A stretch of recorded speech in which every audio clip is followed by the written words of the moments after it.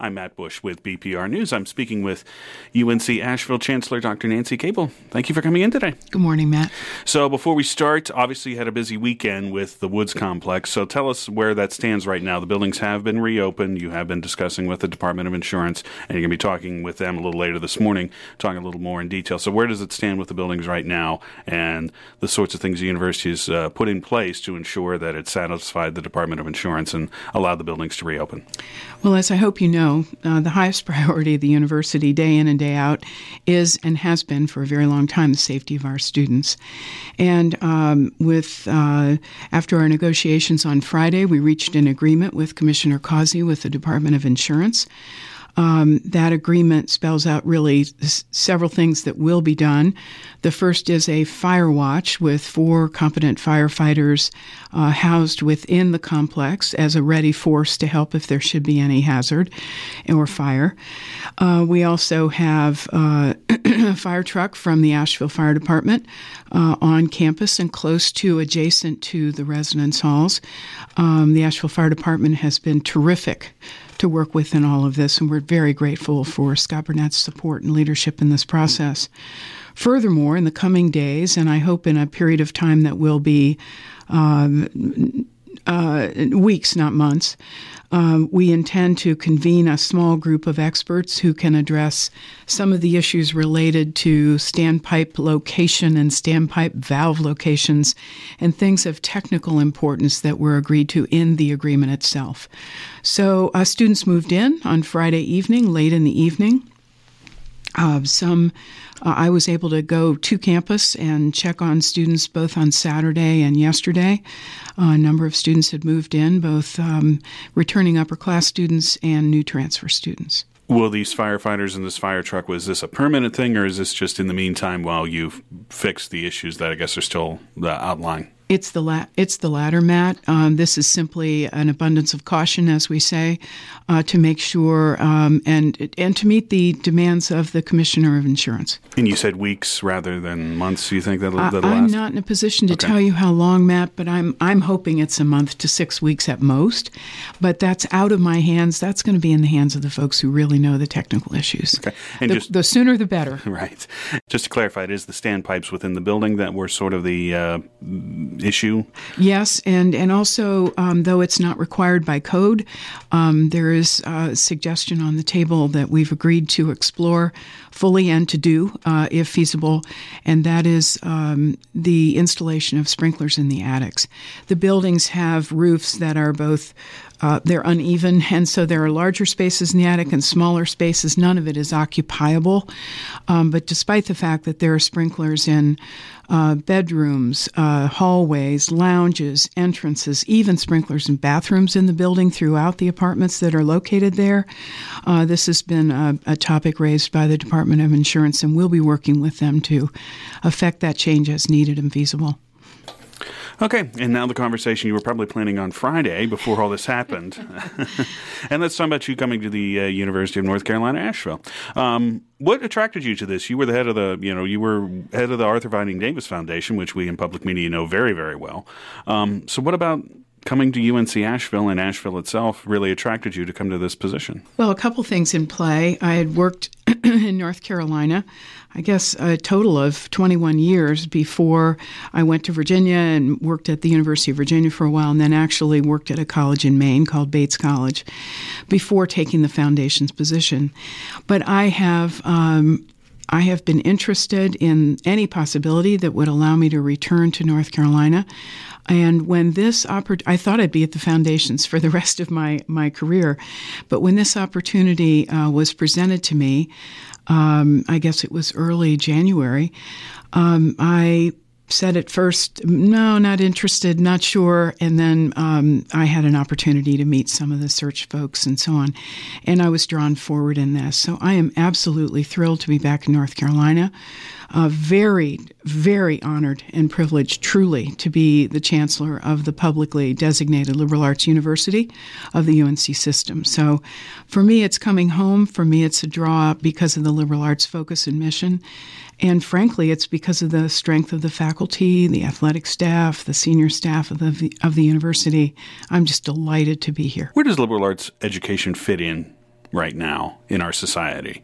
There's a great deal of public misunderstanding about what the liberal arts actually is. It's actually a concept that derives from early higher education in Europe, and it's based in the notion that there are many aspects to this, but one to highlight for you, Matt, is that we believe in the education of the intellect and the whole person. And in that sense, we believe that there's a kind of discipline of the mind that comes from learning how to write well, how to read critically, how to think critically and strategically, how to convey yourself as well as possible verbally, and how to create new ideas in addition to understanding the great ideas over time from all sorts of different people. And so I'm an advocate of the liberal arts and sciences education. I am thrilled that the UNC system has an institution that for many years has had that as its academic mission. And because of that, we are thrilled to have students coming here who, frankly, are exploring the life of the mind. They have a better set of questions than all the answers.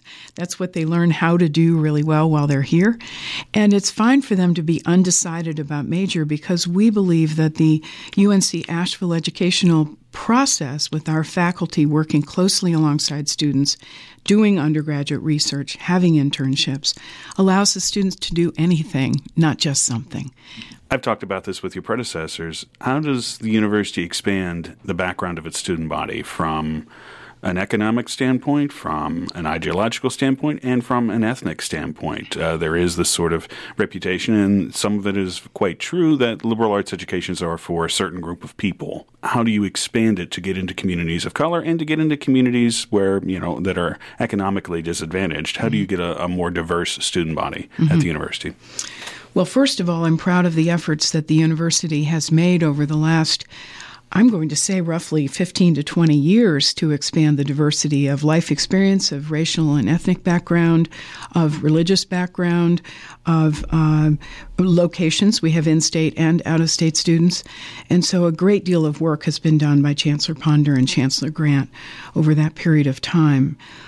I think it's a myth in the public's mind that liberal arts colleges are only small and elite and rich for rich students or well-funded students. In fact, private liberal arts colleges have been leaders in the nation, not just in diversifying their student bodies, but providing the kind of need-based and merit-based aid that allows students to come to those institutions and, frankly, graduate. So those institutions that have strong liberal arts programs, public and private, do some of the best work in admitting a diverse class and persisting them to graduation in a reasonable period of time. I like to say 4 years. Some of the measures are over 5 years. Now, is there more work to be done? Absolutely. We want to deepen our relationship with our rural student populations around Buncombe County and around the surrounding counties. We'd like to be the place where students come from backgrounds of rural locations and find real success at the University of North Carolina, Asheville. We have lots of plans to do that. Many are already underway, but it's one of our priorities, and it's a priority across the system. Talk a bit about just campus life and how that is an important thing and how you want to continue to build that at a university like this, just because it's Asheville. Asheville has a national brand, the city itself, and the university is very much, tied to the Asheville brand. So talk about that and making the campus experience for students, and not just students, for anyone who might be there, as high as it can be. Matt, I hope you'll ask me that when we have a subsequent interview. 12 days in on site, I can give you some insight. Obviously, I spent 6 months studying this opportunity before I accepted the invitation to serve as chancellor. But here's what I know. We have a tremendously strong athletic program. Our athletes happen to be way in the top half of the academic population of students. I just yesterday talked with the students who had just come from the outdoor education programs that we did in small groups. I think the student talking to me said she and 9 other students had had a wilderness experience for several days, and not just bonded personally with these new students, welcoming them to Asheville, but they did a lot of environmental work while they were on the trail, while they were out there. So they're taking advantage of the beauty and the opportunities of Asheville. So we have students who take seriously using their co-curricular time to advance what their initial career thoughts might be. So our mass comm students are doing a terrific job with our student communications. I met 2 students this weekend who are majors in animation. They're being taught by someone who worked for Pixar. This is real expertise on our faculty. So students find that there's kind of an openness between their in-class work and their out-of-class work. What I've been so impressed by, shaking the hands of literally hundreds of students this past weekend, there's a vitality about the place. There's a sense of community that's based in respect, however different you might be from one another or as you're talking and working with someone else. And there is a sense of curiosity about making a difference. These students want to make a difference, some in political life, some in environmental studies, some just simply in allowing better teachers in schools throughout North Carolina. There's a sense of moving forward on the campus, not just because it's the opening of the year. I think this is endemic to the student population. I still have a lot to learn, but I'll have some more examples to give you next time we talk. You come from the Arthur Vining Davis Foundation, so fundraising and funding things is quite in your background. So if you look at it, is that something the university needs to focus on? Obviously, fundraising is also always a very big deal. But right now, generally, the economy is well. And when Margaret Spillings was in Asheville earlier this year, she was very happy to see that in such a hyper-partisan political environment, the state university system was still being funded to the level she was seeking, and was very happy that the partisan politics of North Carolina had not fallen into the state university system. So looking at it, you've only been here 12 days, but looking at it that way, what sorts of things do you see that where the university can go should it have the money to be able to do it? Well, all colleges and universities are dependent on a variety of sources of funds. Here, of course, taxpayer dollars support us, and we are very respectful of the kind of sacrifice that our citizens across the state of North Carolina make so that we can provide this type of education across the UNC system, and how special and unique we are in that. But all colleges and universities are by nature dependent on private philanthropy from foundations, from corporations, from individuals. And so it's my understanding from our current Board of Trustees, and this has been talked about for a while, that fundraising needs to continue to be a very high priority in our work. Certainly for me, but also for other leaders and, frankly, student leaders across the institution. So we'll be doing a lot of planning, again, building on the current strengths of the university as to what we might look like 10 or 15 or even 20 years from now. Corollary to that, Matt, we have a campus master planning process that's going on, taking a look at our footprint, our buildings, our wayfinding, our signage, the use of the buildings. Are there ways to maximize the repurposing? Because we're not just going to keep building more and more buildings. The notion is how to optimize space that supports the academic program and the co-curricular program. I think fundraising is here to stay for us, and we're happy to do it. This semester, what sorts of things should people be knowing about UNC Asheville this semester? We'll watch for our terrific athletic teams to keep thriving. We have a new golf coach, a really terrific person who's got a wealth of experience in coaching as well as excellence in golf. We have a new basketball coach from the men's basketball team. Strikes me as really a very, very competent and special leader to have in our mix, so I'm thrilled about that. I want you to keep watching for issues related to the environment on our campus. continuing to strengthen our outing work, our outdoor education work, our student trips that take advantage.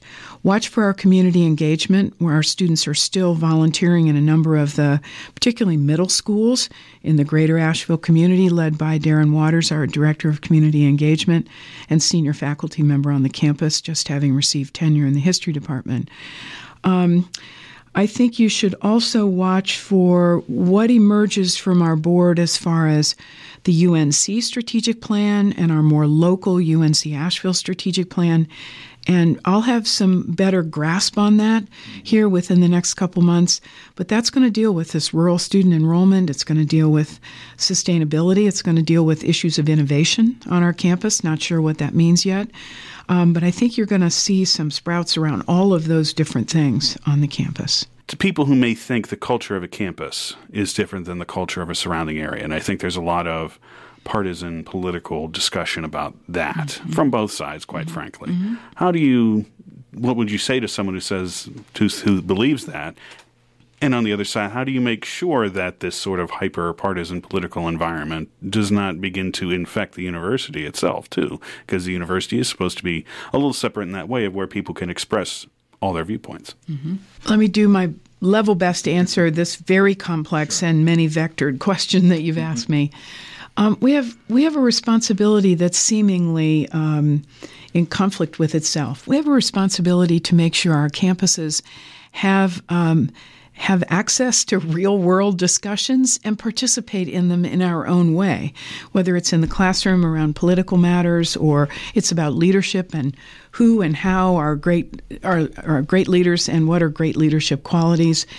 We need to resonate with the world if we are to be doing our real work, which is to prepare students for entering the world at any time. So though we have 3,900 students approximately, haven't gotten a final number yet, 3,900 students, and about half of those students live on campus and half live off in our greater Asheville community, the students themselves are talking about what they're seeing. So we're not a cocoon. We don't intend to protect students from the real matters of life. That's part of their education. That said, there are also things we need to do to allow the classroom to be a place where students can ask their questions and get answers, not just from the faculty, but from their peers. So we need to be, again, porous and I think very resonant with what's going on in the greater political divides or the greater political issues or the global matters that hunger, climate change, the interaction of world religions with one another, and so on. It's very important that we represent that as real and what the students will inherit as soon as they graduate. And they'll go on into graduate school positions or leadership positions or starting jobs where they need to be facile in the way that they understand the world and the way they can work with others, whether investment banking or they're working in a nonprofit or public radio and public television. So we've got a seemingly incoherent responsibility to be both open and a place where students can be nurtured, where they can try, risk, and fail and still get up and move on. So we've got that as our essential educational mission, or one aspect of it. And our faculty, I've already heard examples of this. Our faculty are tremendous at guiding students in that way, and especially bringing them toward greater intellectual maturity through undergraduate research, through internships, through conference attendance, and through getting students actually up and out of the campus and involved. My last question sort of ties back to a little bit of what we discussed earlier, but this is a state university with a focus on liberal arts. We were discussing earlier about expanding student body diversity, but you said, private liberal arts universities have been very successful in that. It's just to underscore the significance of the fact that there is a public liberal arts university in North Carolina. It might not be the case in many states that there is one. So talk about the significance of that there is a public university that focuses on the liberal arts. It's not a private university that can be quite expensive and quite inaccessible for the public. we are among the lucky states and there are others that have designated private or public liberal arts academic mission available. Let's look at it from the best interest of the state and the students, the prospective students and even parents within the state. Students have all different approaches. Some are very directed by the time they're in high school. I'm going to be a pre-med student. I'm going to be an engineer. And they go directly in and they take a lockstep with some amendment, some lockstep focus on that one thing. Some students learn best to discover themselves when they are allowed to think very freely and roam across a wide variety of academically robust classes until they discover their talents, their leanings, their sense of values. And so to have us, UNC Asheville, as one of the options for students in the state and also for students from the surrounding, I think we have 13 countries represented in the student body right now in a number of states other than North Carolina. But for us to be able to serve the citizens of North Carolina with this as an option is to provide yet again another good example of the perfect fit for some students' learning style and what they need at that point in their lives, both traditional age students and adult students. So we provide a tremendous service. I know I'm biased here. We provide a tremendous service to the state at large. We're a place that has a strong honors program. We were the founder of undergraduate research in public liberal arts. We are a place that believes in leadership. So students who want to become leaders, students who have strong appeal to go on to graduate school, this is one of the best places they can go in the state of North Carolina. We're very lucky to have a good range of academic options and academic missions, but we stand as kind of one of one in this in service to the citizens of the state. The proverbial anything else you would like to add or anything else you want to talk about that we haven't got to today? I'm so glad to be here, deeply honored by this privilege. Not every day is easy, and I'm very aware of that. But I also believe so deeply that we are in the business of human potential, and not just finding students jobs, but still making sure that there is the life of the mind is important on our campus because our faculty are so strong and our students are so strong. So I'm pleased to be here.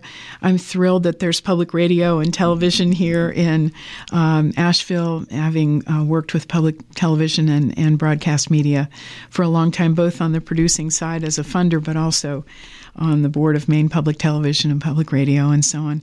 It's just really fun to meet you, and I'm so glad to be here in Asheville. Thanks. Well, Dr. Nancy Capel, thank you for coming in today.